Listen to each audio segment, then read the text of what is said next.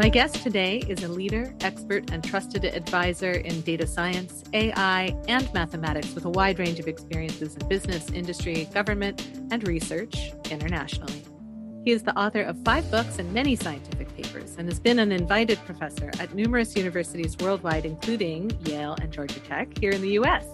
He is the mastermind at Last Ditch Consulting. My guest is Philippe Barbe. I'm Aidan Nepom, and this is the Changed Podcast.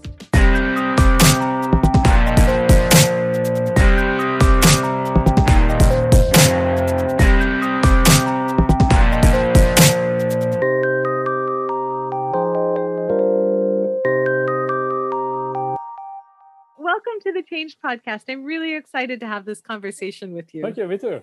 I'm particularly intrigued by your perspectives because you are actually in the world of problem solving and understanding data and trends and the science behind those things. So I feel like you're going to have some things to say that I might not have thought of already.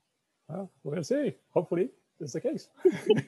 I guess we'll find out. If I don't bring anything, then it's not useful. Well, honestly, everybody's perspective has been really useful in my book so far. I'm really intrigued by everyone's take on what it means to change or to be changed or to inspire change in other people, to be change makers. It's like this, the word change, like many words, is very big. I thought of it a little bit in corporate setting because of this person I connected you to, Erika Mukherjee. But actually yesterday I was more seriously preparing this podcast and I started to jot down a bunch of stuff about change. And I was actually really surprised by how much the topic is inspiring. Actually, it's a really inspiring topic. So Thank you. Yeah. I mean, look, my work definitely centers around change. Specifically, the work that I do is around helping people collaborate and communicate more effectively so that they can create game-changing ideas with each other and support those initiatives successfully. Because if you can't communicate your ideas well, if you can't collaborate with others to think outside of your own brain, then you're missing out on a lot of opportunity. And your likelihood of success, of course, if you can't communicate your ideas to other people is like, yeah, and I think that's the way. That's one thing I like about your podcast. That I know a lot of people. I mean, I've not a lot, but I heard.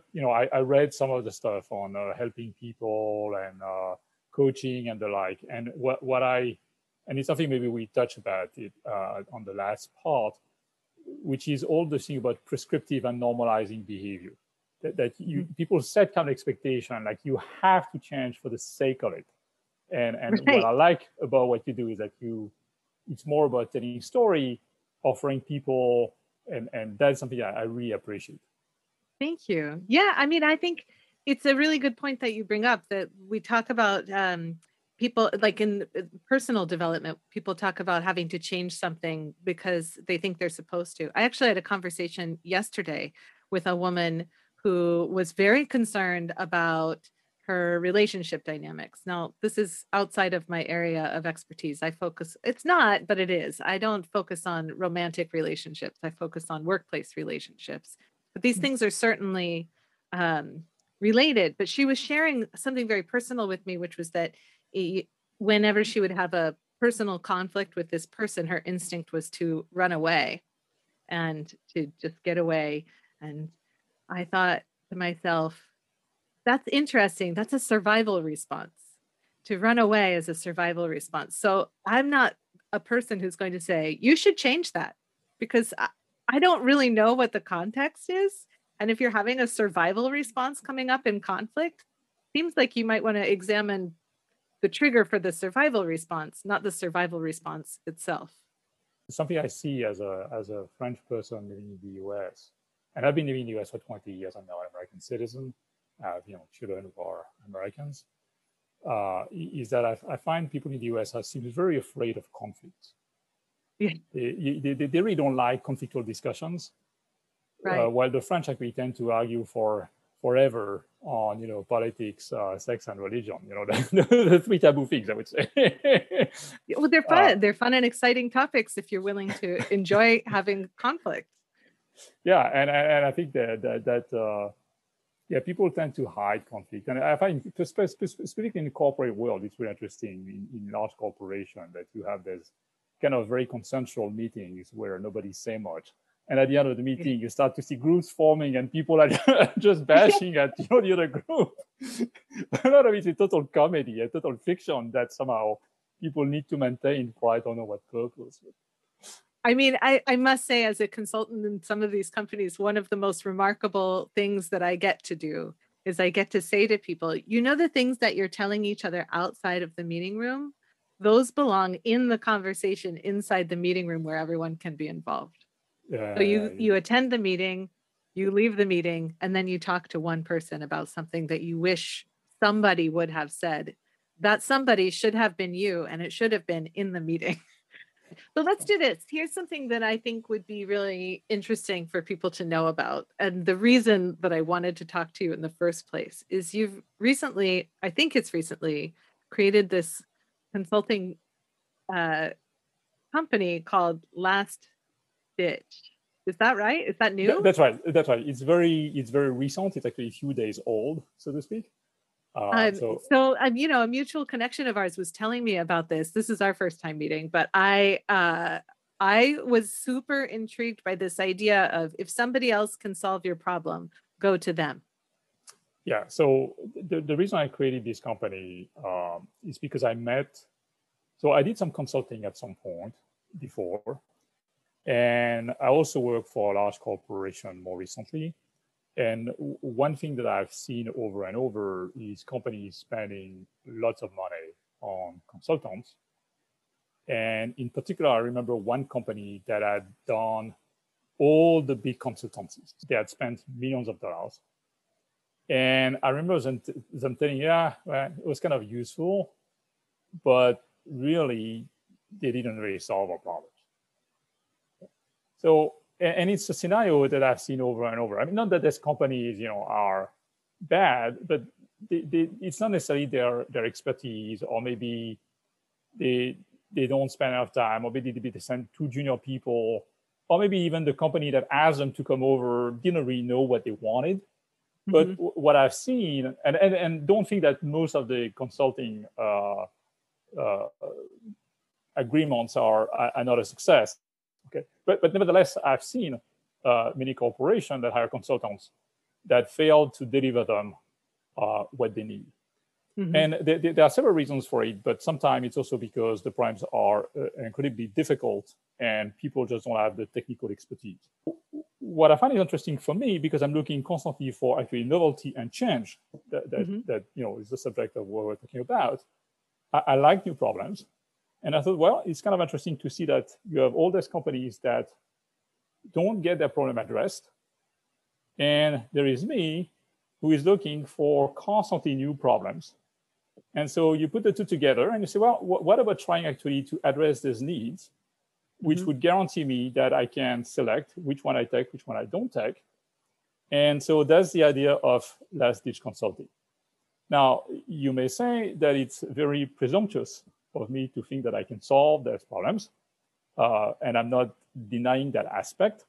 But at the same time, the way I structure the price, for instance, is that I take most of the risk, in the sense that it's a company that provides you consulting on a value.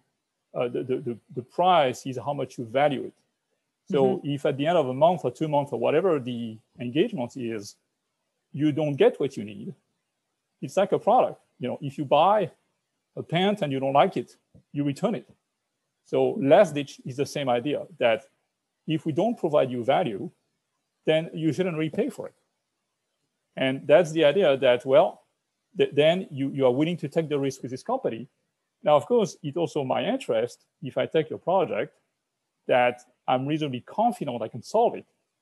Because it's obviously not my interest that at the end you tell me, well, you didn't solve my problem, therefore I don't pay you.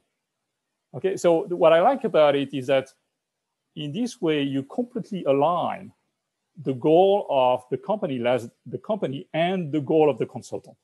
We share exactly the same goal. My goal is not to take your money, because if I don't deliver you anything, then you're not going to pay me. So I'm completely aligning my goals with your goals. And that's another thing that I find is interesting. Now, it's a bit of an experiment, and I don't know whether it will succeed or not. If I'm doing it, is that I hope it will succeed. But that's the idea of last ditch. I just think it's fascinating because it's definitely a reversal. A lot of consulting firms, the idea is I'm going to do my best to give you what I think will be helpful, and it's up to you to make it valuable to your company. But you're saying the opposite. If you're not getting value, don't pay me. Oh yeah, because you should be completely focused on the customer. You do something for the customer, not for you. Now, of course, I want to have fun in doing it, but the what I'm trying to do is to serve customers. It's not customers who serve me by paying me. So it's the way it should be. Talk to me about this. This sort of Sherlock Holmes interest in solving problems and novelty specifically. That's for me, when I hear the word novelty, I think that sounds like Sherlock Holmes. He doesn't want to be bored. He wants to solve interesting mysteries. Yeah, but that, I think it goes back to my past as a professional mathematician. Mm-hmm. And maybe I should elaborate a little bit on what not only mathematicians, but people who do professionally research do. And it's very different to do research in a corporation where you have kind of a product you want to develop, but there is a very clear endpoint versus, I would say, doing research in a more academic setting where you kind of set your own endpoint and you can change it anytime you want. Your paycheck doesn't really depend so much on whether you solve or not that problem. So what I find is interesting. So as a researcher, the first thing that people need to realize is that the job of a researcher, I almost want to say, is to fail every day. And the reason is very simple, that if I can solve a problem in 5 minutes, then I'm wasting my time. It's a problem which is too simple. So as a researcher, I'm not doing my job. Yeah, I mean, most of the time. Okay, there are exceptions. Sometimes you have a great idea in 5 minutes. Okay, fantastic. The reality is that most of the time it's really hard work. And if you can solve a problem in a day or two, that means that plenty of other people can solve it. And therefore, you haven't really done your work in terms of advancing knowledge. You kind of take some existing knowledge, you repackage it in a few days, you are done. This is not really serious work. Particularly as a mathematician, most people will tell you, but there's people super smart who can do a lot of things very fast. But most, high caliber mathematicians, they will tell you they spend a lot of time working on something. And there are times it takes you years actually to find a solution to your problem.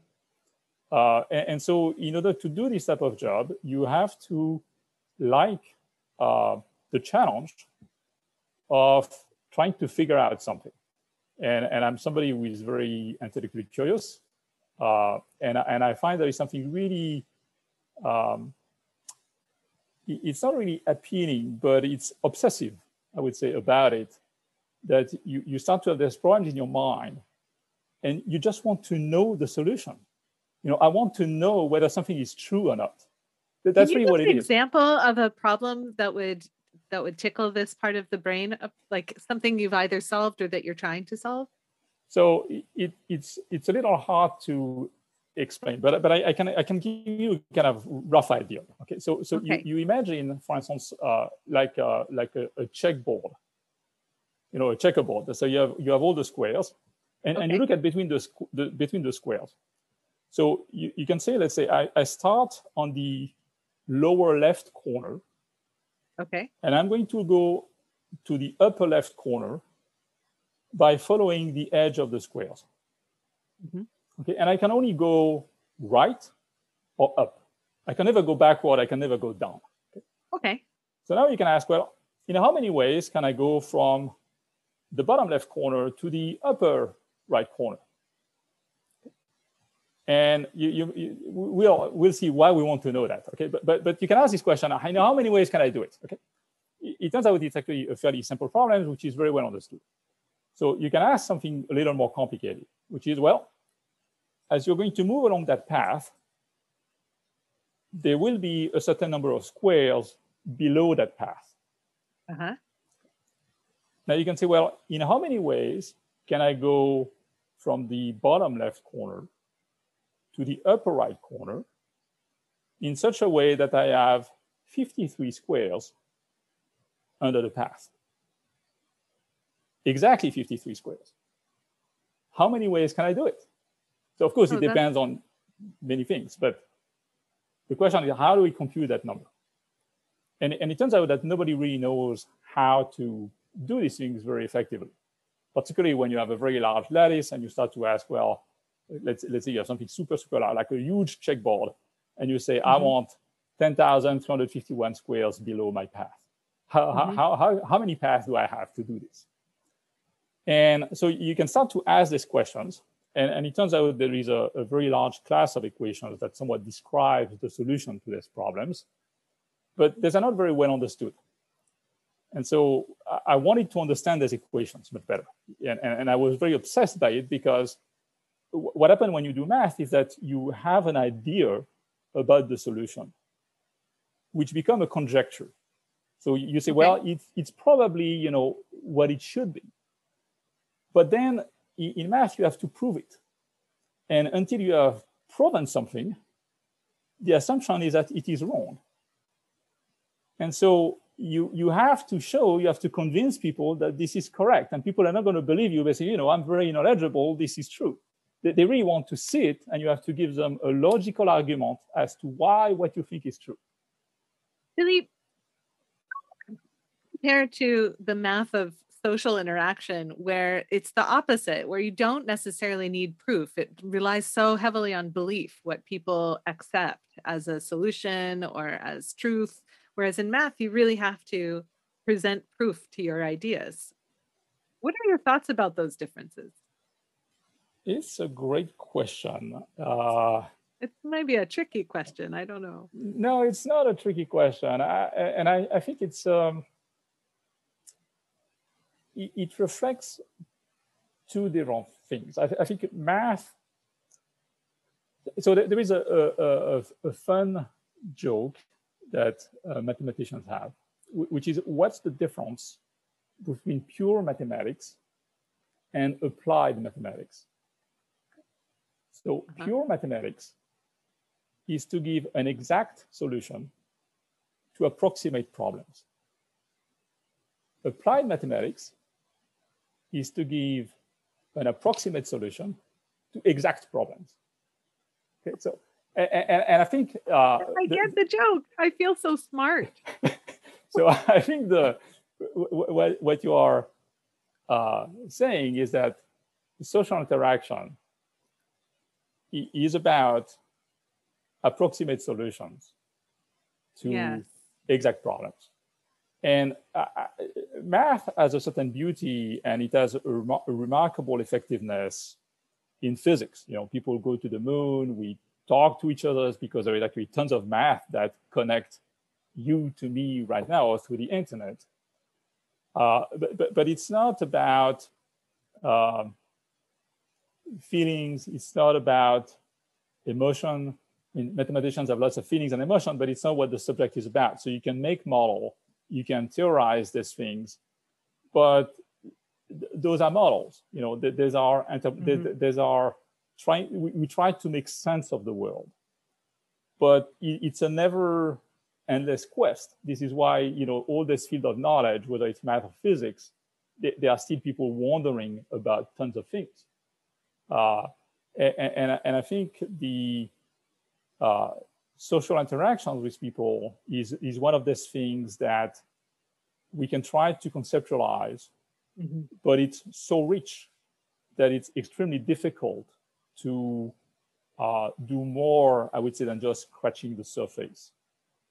You can model social interaction, but you realize that these models are very poor.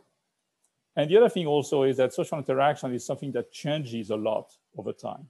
When you look at the way people social interact now compared to 20 years ago compared to 40 years ago, I mean, the way people interact is very, very different. What if you think of the way an object falls, the object has been falling the same way since beginning of mankind. I mean, so when you think of all these models that get developed for physics, there is an amazing time, there's an amazing amount of experiments that people have been able to do. While in social interactions, you can do some experiments, but the reality is that things are changing. And that changes actually makes modeling makes understanding that reality particularly difficult, all the more that that reality is actually very complex. Well, this seems actually like an excellent transition into the topic at hand, which is change. You've used the word changing and how social interactions are repeatedly changing. Talk to me about change. What is your perspective when you think about change in this sort of broad way? So, if we're going to talk about Broadway, maybe we should start with the really ancient way. Okay. So, Heraclitus was a Greek philosopher. So that's about 2,000 years ago.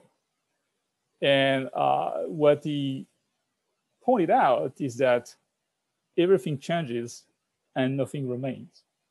Mm-hmm.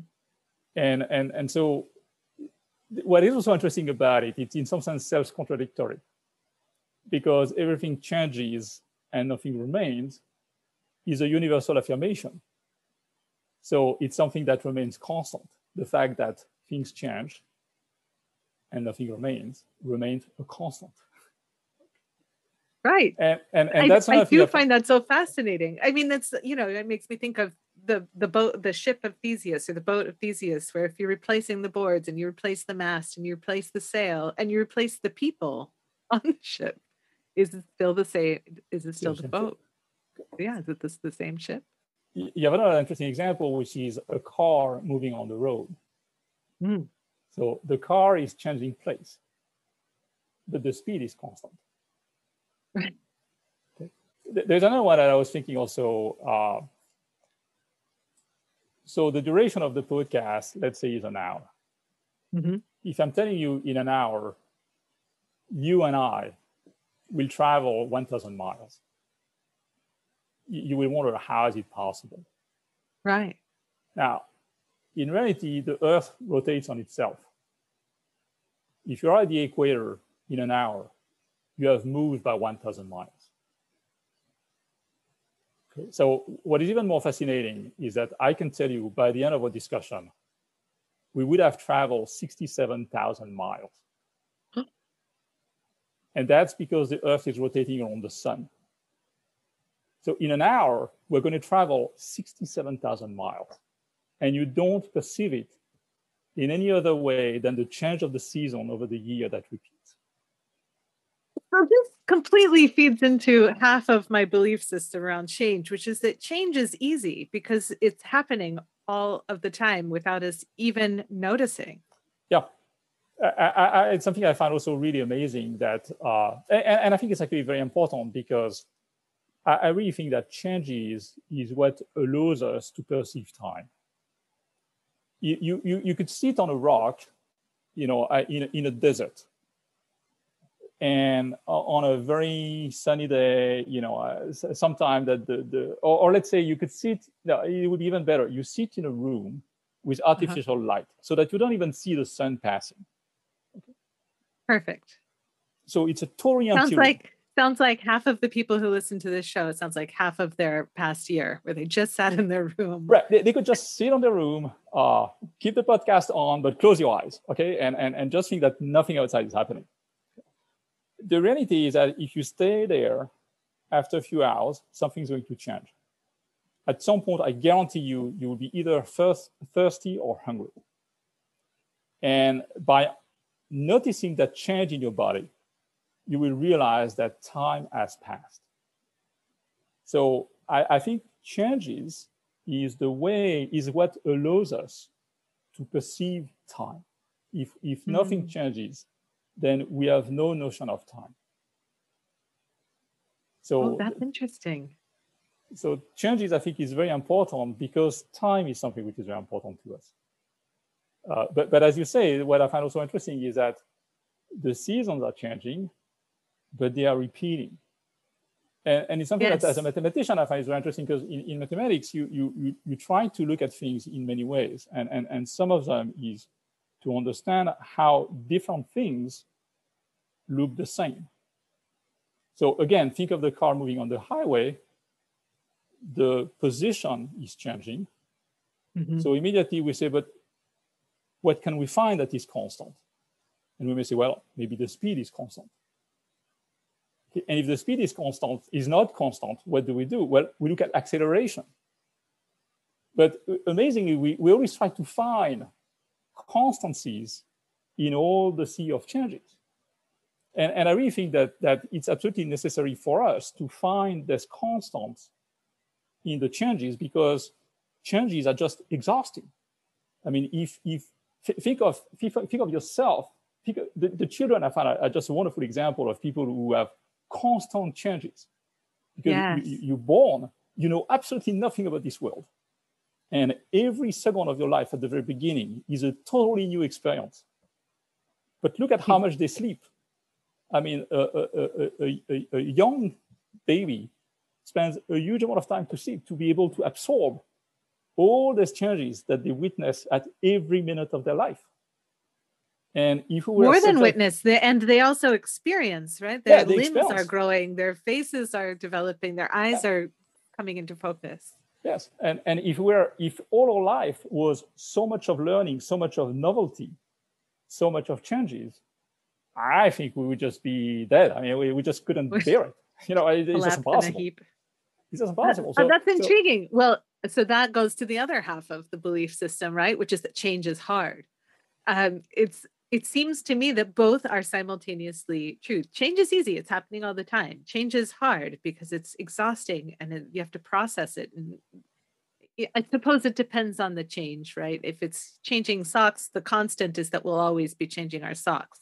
So we accept this change as a constant based on what I'm hearing from you. Yeah. And the socks is also an interesting thing because you wear your clothes. At the end of the day, they are dirty, so you're going to wash them to bring them back to their previous state. But they don't. They degrade over time. Oh, they degrade over time. Yeah. But that's why people feel sorry about it. But I mean, it's an unfortunate effect of physics. But there's also this reality that as the day goes, your clothes get dirty, and therefore you want to bring them back in that previous stage, and so you want to revert it by putting them in the washing machine.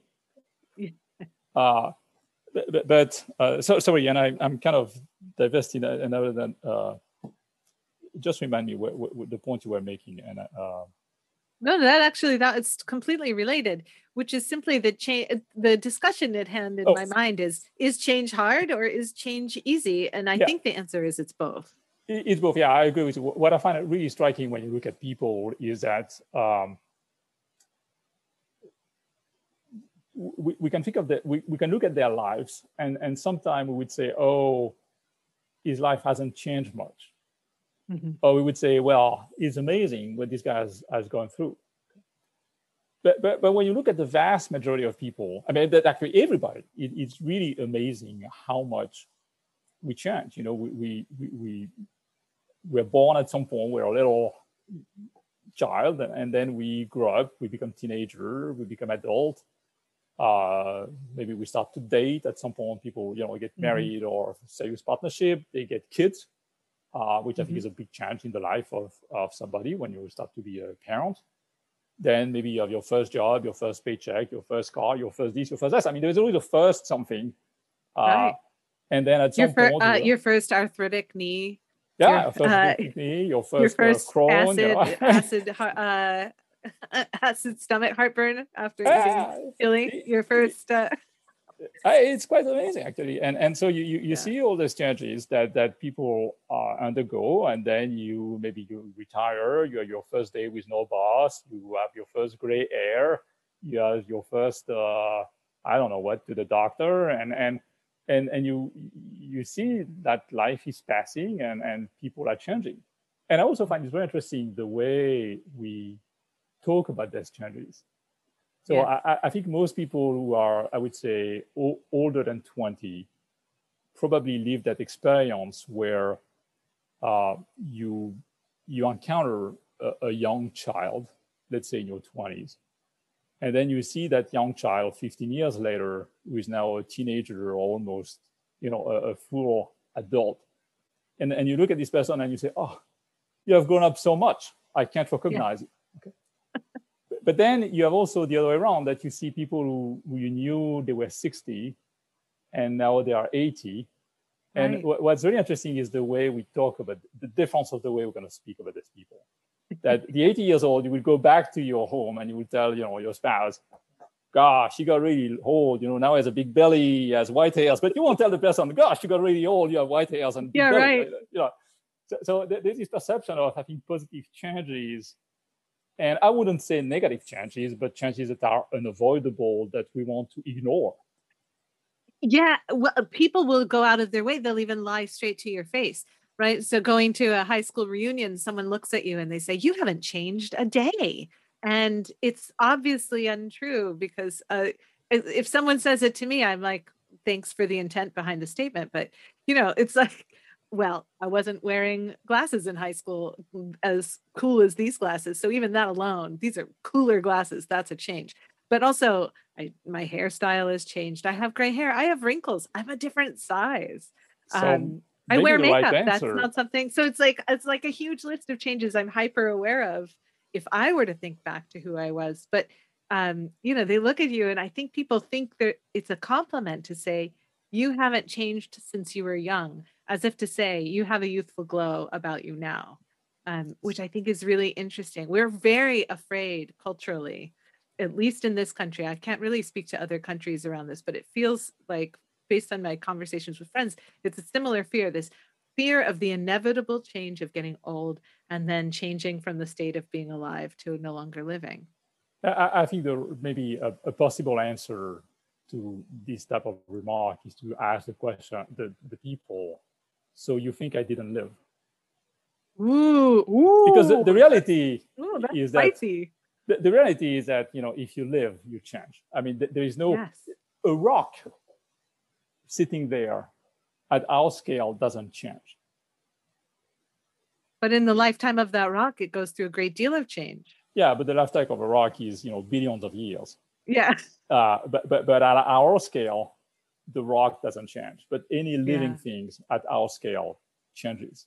So if you haven't changed, you haven't lived. You haven't lived. Ooh, that's spicy. I like that. Philippe, I'm curious, when you think about your own life, when you think back to all of these moments that you've made choices or gone through your own changes in your life, is there a particular story that sort of sticks out in your memory as a particularly interesting fork in the road for you? I was actually thinking of this question. Yeah. And I will tell you a list of changes that I went through. Okay? Beyond the fact that indeed there is aging, growing up, and so on and so forth. Okay? Sure. So when I was a child, we used to spend the summer in a very rural place of France where my grandparents had their farm.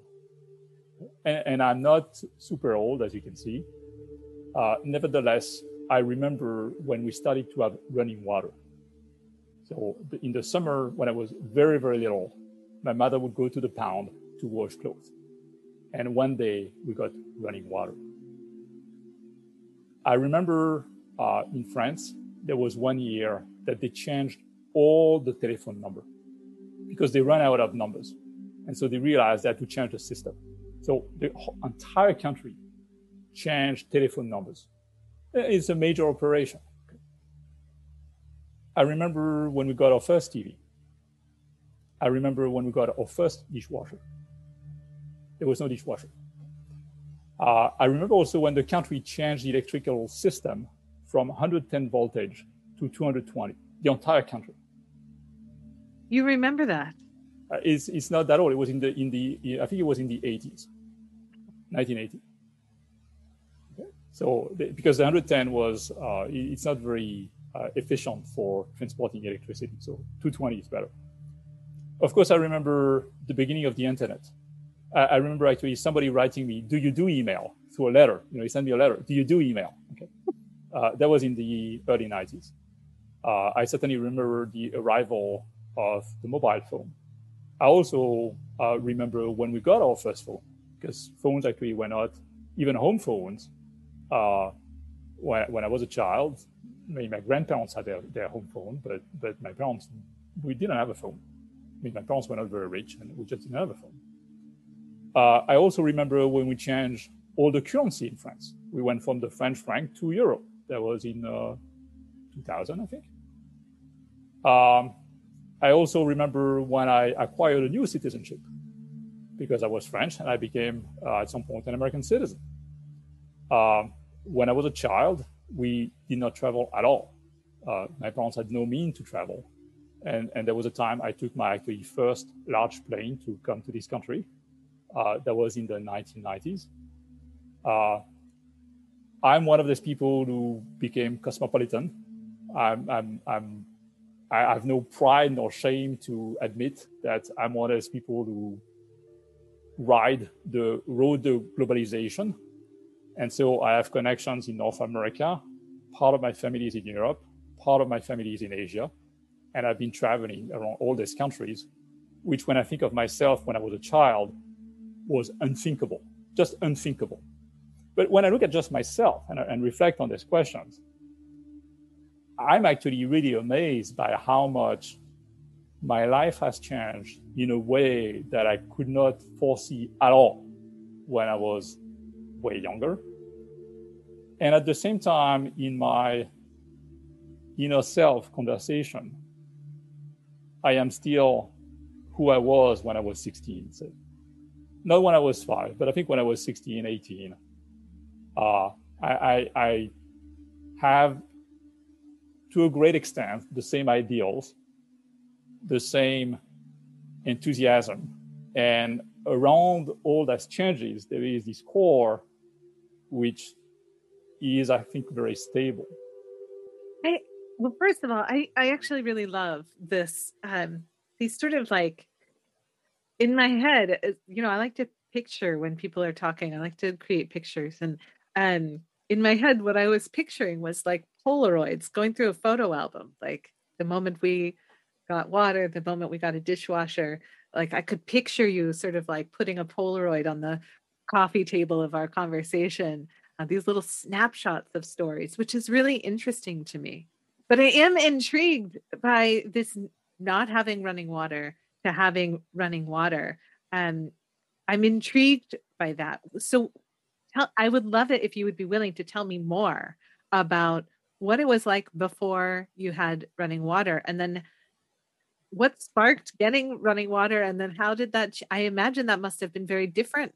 Your habits in the household must have changed immensely. So you have to realize I was actually super, super small. What I do remember very vividly is all these big construction engines, which for a little boy were, massive. Of course, they were not any more massive than what you see nowadays. They were probably actually even smaller. But being very little, I was maybe 4, 5 years old. So they were like digging in the ground. Yeah, they were digging in the ground to put all the pipes. And I think what happened is that, so it's probably one of the most remote places in France. It's a village that has literally 3 families. And the closest bakery is like 7 miles away on a super windy road. And it's one of the least densely populated part of France. It's in some extent very backward. The extent actually very forward. But I think at some point the government decided that the country should have running water, and it's probably way back. I mean, must have been beginning of the 20th century. But it took a lot of time to put all these pipes in the country. I mean, I don't know how long it took in the US to put all the pipes in the country. What I do know is that I remember 3-4 years ago reading an article saying that in some of the Western states, they still have wooden pipes that were put in the 19th century that are still with us nowadays. So obviously, all this major infrastructure is a huge amount of work. And so what I do remember is that I do remember my mother indeed going to wash clothes in a pond that was maybe 200 yards from the house. There was it's a place that has a lot of natural springs. And so it's a very, the ground around us is very damp, and you have places where you have naturally formed little ponds. So she had like a laundry basket, and she would go to the pond and she would wash the clothes in the pond. Which of course now everybody would complain that she's polluting the water, but I mean at that time that's what everybody did in the village because nobody had really. So there was a little bit of running water from wells. But the water was precious because you use it to drink. And so people didn't want to spend the well water on things that were not deemed as essential, obviously, as drinking, because if you don't have water to drink, you die. If you don't wash your clothes, well, you stink, but that's about it. Okay. So washing clothes was certainly not something that was worth the water of the well. And also, we didn't have the well really in our house. It was actually, we still need to walk to the well. So yeah, she would take the bucket, she would go to the pound, and she would actually wash the clothes in the pound the way she could do it, and then she would hang them and they would dry. That's amazing. So and so then what happened after you got water? How did things shift in the house? Do you remember?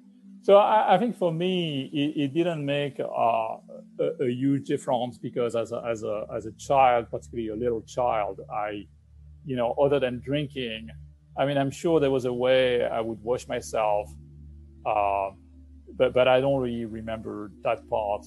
And other than drinking, I had no particular needs. And as a child, water will always be available to drink. So it's not like I would need to go to the well and get some water. It was always available to drink. So for me, I think I didn't really see the difference, except that my mother was actually super happy. Suddenly her life changed, and I could see that her life changed, even though I didn't quite know in which way. But I obviously could see that my mother was way happier. She was, I guess, relieved. And she was probably finding the summer stay in the house way more pleasant than before. Yeah, for her it makes a way bigger difference than for me. But as a child, I perceived that this change for her was quite major. It's remarkable. I mean, it's funny. It also makes me reflect a bit on my own childhood and the type of changes that I saw, which were much, they just sound so much fancier or less. Like, to me, running water is so vital, but it's something I completely took for granted. It was never an issue. It was never a question. We didn't walk anywhere to get water. We walked to the kitchen sink. I remember when we got a water filter, and then the water tasted better. And it's too bad, because I didn't think you would ask me the questions about this, but on the top of my head, I would tell you that there's probably about half of mankind that doesn't have running water right now. Yes, I am aware of that. Yes. Yeah. I can't remember what's the proportion, but it's far more than what it should be, I think. And I know people who I remember, actually, I know very well people who spent 6 months living in dirt because their house has been demolished. So for them, when you think of the change they underwent, it's even way bigger. Yes. Yeah, it's really amazing how much people can stand and endure changes that hurt them, hurt their family, hurt their belonging. It's really striking. And this business of running water, I understand it may sound exotic to you, and I think it's great. So different, just different. I think it's great. Yeah, I think it's great. I mean, it shows that you lived, in a prosperous country and had a healthy childhood, which hopefully is the case. And in some sense, it's very positive that you find it interesting and intriguing. But at the same time, when I put these things into a broader context, I mean, I'm glad it happened, but it's also utterly mundane, actually. That when you think of other problems, this one, it's great, but this is not, this was not the worst. Sure. I mean, I think you raise a really interesting point, which is, the focus of most of my guests on this show, because of the context of where we all have grown up and where we live, the focus is often on personal change. Like, a lot of people want to tell me their stories of moving from one career to a different career, for example. Or I'll hear stories of something unexpected happened and then my perspective changed. And I love all of these stories. But I think, to me, what's really intriguing is, this idea, change is good and change is easy, to change is bad or change is hard, to change is constant, to we look for constants to help us cope with change. It applies deeply as well to the context of all of these stories. The human ability to adapt to change and simultaneously resist change is just a fascinating thing to me. And then when we've got all of this other stuff sort of like that we can take for granted, like running water and high speed internet. You know, my kids growing up never having known what the world was like before the internet. You know, it's like so yeah, then and you I get like really this. focused on yourself, I guess. It's Yeah, just for me, I'm not really focused on myself at all. Uh, yes. I do some introspection. I'm not, denying it. But this question of change hard is very interesting, because I think we tend to think of it's hard for us to change. Mm. Now, recently I was talking with a former colleague of mine who works he studies communication. And he was talking of a children game, and it doesn't really matter what it is, but it made me reflecting on this question of communication. So, speaking, how long humans have been speaking? It's about, so it depends, how you count humans and so on and so forth. But it's considered that the origin of the language is about 200 to 500,000 years old. So we have been perfecting languages so that you and I can have this meaningful conversation for over 200,000 years. Drawing pictures, that is 50,000 years old. So I'm seeing you through this video link, which is an image moving. Image came up about 50,000 years ago. Writing, 5,000 years old. Anything after that, the internet and all that stuff, it's a combination of those three things. But what I find amazing is that you look at now things like illiteracy. Mm-hmm. You still have about 10% of the planet of people who just don't know how to read and write. Now, you think of these 5,000 years of changes where humans came from not being able to write to 90% of them being able to write. It took 5,000 years. So change is really, really hard. It took us 5,000 years to learn to write. And when you think of those massive changes, it's actually really, really hard. Think of changing from war to peace. War has been around forever, but the world has never been as peaceful as now, to some extent. Okay. But it took a lot of time, a lot of effort to get there. And that's the part of the difficulty of changes that I find is also interesting, is there is our own difficulty of changing, but there is an amazing difficulty in changing the world for good. Another thing I find amazing is you ask people, here is an object. Can you destroy it? They can do it instantly. It's amazingly easy. You just smash it. Okay. Now, you give them a drawing, say, can you build it? It's amazingly difficult. Okay.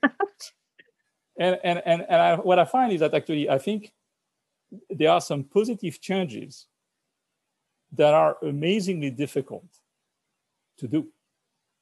And certainly when you look at all this infrastructure, like water, because we're talking water, fighting disease, promoting peace, making people more educated.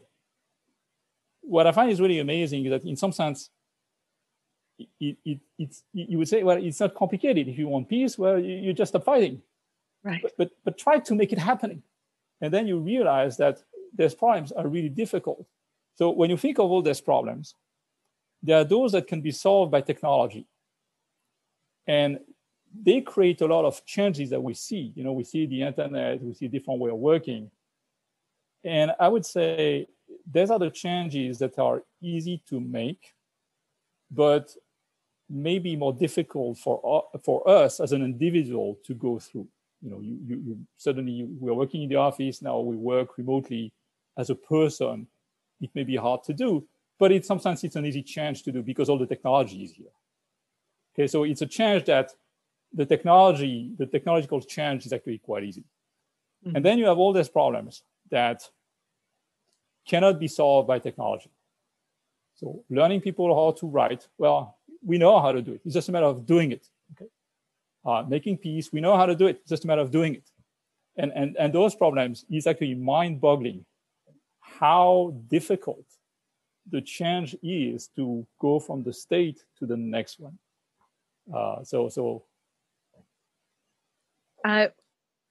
Philippe, I have super enjoyed hearing your insights on all of this. And I think that last point particularly hits home to so much of what people experience as individuals and then bear witness to as society at large grapples with the changes that we say we want versus the actions that we seem to take. Really, really, really, really great insights. How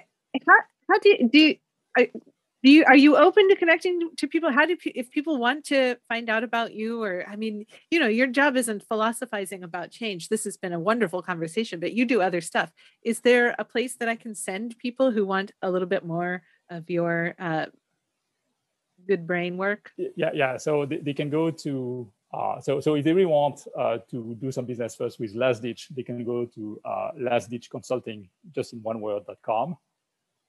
If they want to connect with me on a professional basis, they can also go to LinkedIn. So I'm on LinkedIn. And if they want to just know me better, they can also go to my personal website, which is ph-barbe.com. So wonderful. And I'll have links to all of that in the show notes for the episode as well. Any last thoughts before we say farewell? No, I think, we surveyed a fair amount of things. I think it's something we talked about at maybe the beginning, which is this question of normalization of behavior. I think people. So when you think of change, there is a change of over time, but there's also a change that you kind of go across. And I think when you look at precisely at the current time going across, I think it's very important that as we go from one person to another, we see change, that we're not uniform, that we're not, in some sense, we're not equal. We're, I like the fact that when you look at those political declarations, it's the Declaration of Human Rights is we're equal in rights. But you and I, we look different, and I think it's great, and we think differently, and it's great. This is an advantage. And so when I think of these changes, I think it's very important to change in a way that brings us together, but yet distinguishes us, and keeps some form of distinction, so that one of us is not all of us. Because I think if we become identical, then we became exactly like this stupid nails in the boxes. You can take any atom, it doesn't matter. And I think it's very important that when I talk to you, I have a different experience than if I talk to somebody else. So I think it's very important that people keep their uniqueness and change if they want to change. It's not change for the sake of it, change to look like the other, but it's change to enrich the world, I would say, and not to uniformize it. I love that. Change for the better is no guarantee, but I love the idea that all of us are better than one of us, and holding on to that uniqueness helps to ensure that we have that diversity of thought and experience and appearance and everything. As I say, I went through a lot of failure as a scientist. That's the life of a scientist.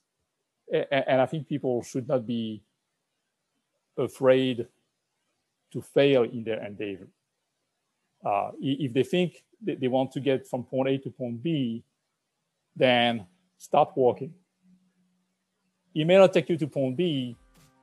It's okay. It will take you maybe to point C, but it's okay. If you can afford it, and not everybody can afford it, but if you can afford it, start walking. Love it. Thank you so much, Philippe. This has been an absolute pleasure. Thank you, Eden. I hope it's useful and can help people.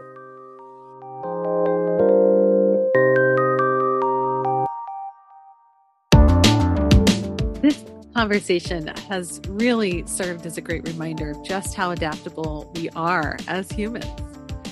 Thinking back to February of this year, here in Oregon, we were hit with the same ice storm that swept so much of the country. We lost our internet first, and then our cellular signal. Shortly thereafter, we lost power. Before the end of the first day, we had already adapted this new routine of bundling up and walking a few blocks away so that we could catch a cellular signal and call our family members. It was shockingly fast, in fact, how quickly this became our routine. And then fast forwarding 1 week later, internet power and cellular fully restored. In resuming our day-to-day lives, there were some noticeable differences. Without even talking about it, we had shifted our habits when our environment changed, and then in changing back, we kept some of those new habits. Now, of course, I recognize that these adaptations are specific to living in the land of plenty. In other places, humans adapt to far more extreme conditions, as Philippe is right to point out. Is change hard? Yeah, it is. Is it easy? Also, yes. I want to hear from you. If you got something out of this episode and you enjoyed it, please share it with a friend and leave us a review on iTunes. Thank you, Philippe, for sharing your perspective and stories today. You'll find links to connect with him in the show notes for this episode. Let's keep the conversation going. Join the Facebook group, facebook.com/groups/Change Hub. Special thanks go to my family for their love, support, and patience. To all of the amazing Changed Podcast Patreon page members who I couldn't do this without. The Art of Change Skills for Life and Patreon member producer, Dr. Rick Kirshner. Thank you for listening to the Changed Podcast. I'm Aiden Meepalm, and I wish you the kind of experiences in life you're excited to tell stories about.